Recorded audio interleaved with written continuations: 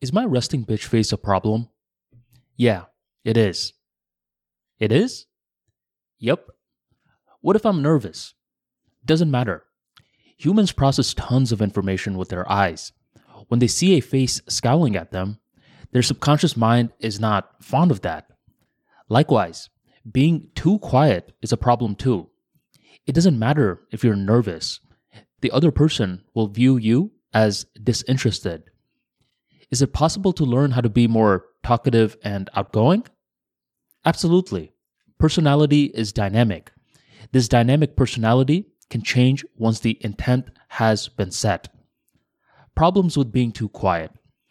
There's a big difference between being shy and being quiet.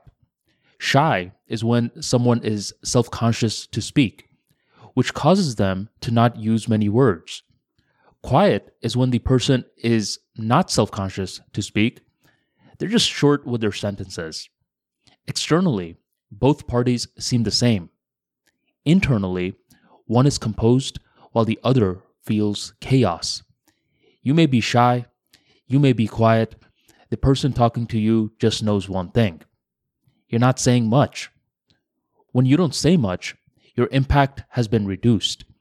This leads to the fly on the wall treatment, where others talk over you and act as though you don't exist. From their minds, they think you're disinterested.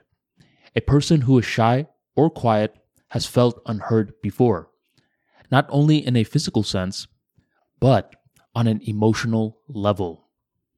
How to be more talkative. Formulas make the world go round.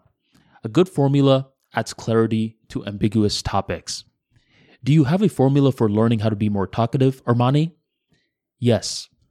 Talk at least 25% of the time. You can listen for the rest. If you're really quiet, then it's better to amp this number up some more, where you go to the 45% range, even 55%. Being talkative doesn't mean talking for the entire time. Instead, it's talking enough to make your presence felt. But how am I going to exactly measure this 25% range?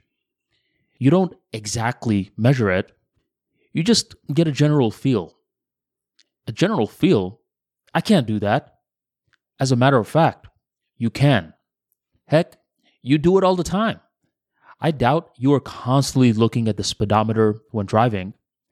Instead, you get a general gist of the pace of the speed limit and adjust accordingly. Similarly, get a holistic view for the entire conversation and aim to speak at least 25% of the time. Anything less than that will have you looking disinterested. What to talk about? Now that I think about it, Armani, I'm so quiet because I don't know what to talk about. Actually, you do know what to talk about. You're just facing the wrong direction. You, my friend, are the man in the desert looking at the sand with the sun shining on your face. Dehydrated, tired, and irritated. You wonder when you'll get some water so you can finally feel hydrated. Dummy, turn around. There is a waterfall right behind you.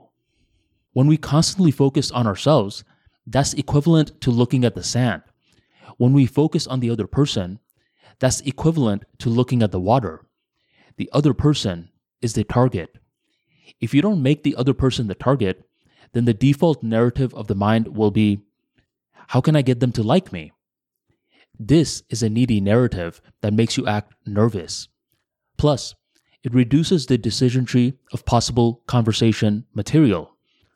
Turn around. Look at the endless stream of water from the waterfall. Redirect your focus to the other person. Look at the endless stream of ideas they provide. Talking pretty much comes down to questions and contributions. All conversations are like that. Either you're asking a question, asking them to expand, or you're providing commentary and stories. Ask, how can I level up my questioning and contributing skills? This question gives a clear path on how to be more talkative without coming off as an ass. How to be more outgoing. Okay, Armani, so you explained how to be more talkative. My next question is, how can I be more outgoing? Avoid separating the two. They are the same. Do you think a basketball player asks, okay, I have to get the ball in the hoop. Now, when do I practice? You'll look at the basketball player like an idiot.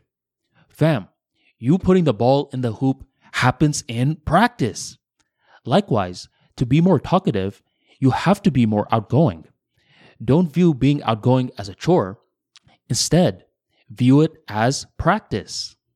Do you have a mental hack on viewing social skills as practice? Yes.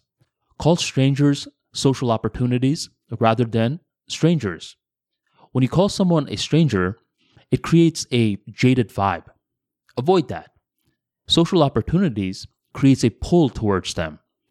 With the subconscious mind, we don't want to be too detailed. A general word like opportunity is enough to drive the body into action. When we think social opportunities, it's easier to strike up conversations with strangers, coworkers we rarely talk to, or friends we haven't talked to in a while. This leads to more effort from our end. Practice it till you become it.